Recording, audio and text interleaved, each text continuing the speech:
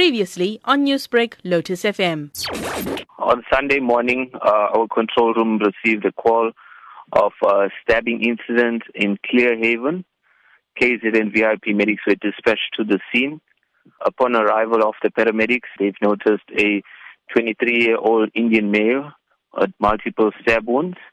Paramedics were assessing the patient and tried to render assistance to the patient, but unfortunately he succumbed to his injuries. And Gareth, were you able to ascertain the reason that the man was injured? From information received, it is believed that there was a fight that broke out not too far from Clearhaven. Do police have any leads with regards to suspects? From the information that we've received, we have heard that the police have arrested one person in connection with the murder, but it is not confirmed as yet.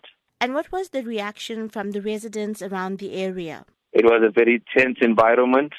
The community was angered of such an incident to have occurred on Sunday morning, and it was just a bit tense. Newsbreak, Lotus FM, powered by SABC News.